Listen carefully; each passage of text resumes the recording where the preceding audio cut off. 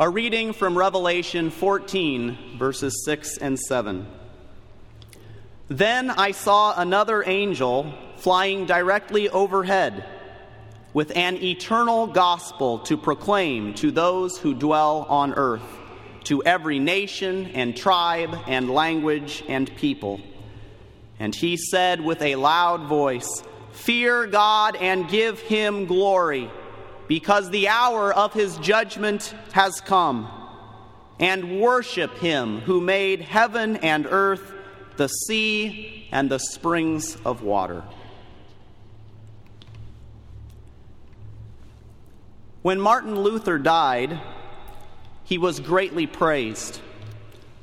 Some, including his own pastor, suggested Luther as the fulfillment of this passage in Revelation. Luther himself, Bugenhagen said, was the angel flying in mid-heaven, bearing the eternal gospel to all the inhabitants of the earth.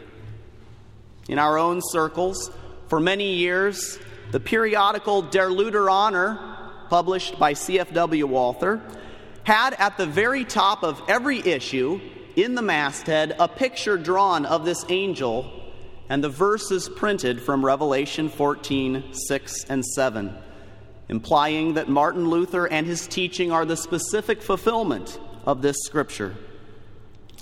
An angel with a gospel, an eternal gospel. An eternal gospel.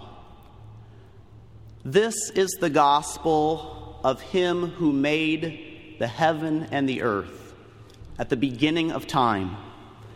The gospel about the kingdom prepared from the foundation of the world for those chosen from the foundation of the world and redeemed by the Lamb slain from the foundation of the world. This eternal gospel proclaims the end-time reign of God and of his Christ, whose kingdom will have no end. His victory is accomplished. His coming is near. His judgment will bring life and vindication to all who take refuge in him.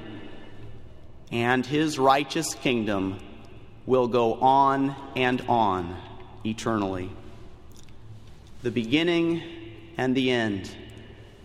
And in the between times, this same eternal gospel is the gospel for all who dwell on the earth, every nation and tribe and language and people throughout every generation. Is Revelation prophesying Martin Luther? Well, yes, but not only Luther. This angelic gospel, this eternal gospel, is the gospel proclaimed by the prophets of Israel, by John the Baptist, and by Jesus himself. Repent, for the kingdom of heaven is at hand. This is the gospel entrusted by Christ to his apostles and to the church for all time, repentance and forgiveness of sins to be preached in Jesus' name. In every age, this gospel has only one rightful place, perched mid-heaven, directly overhead, front and center, and shining like the noonday sun. On the pages of the book of Revelation, God pours out warning after warning to the people of the earth, judgment after judgment upon rebel humanity. And how do they respond? People gnaw their tongues in anguish. They curse the God of heaven for their pain and sores, but most do not repent of their deeds. And yet, the Lamb of God stands on Mount Zion. Just a few verses before this flying angel perched in mid-heaven bearing an eternal gospel, John sees the Lamb standing on Mount Zion.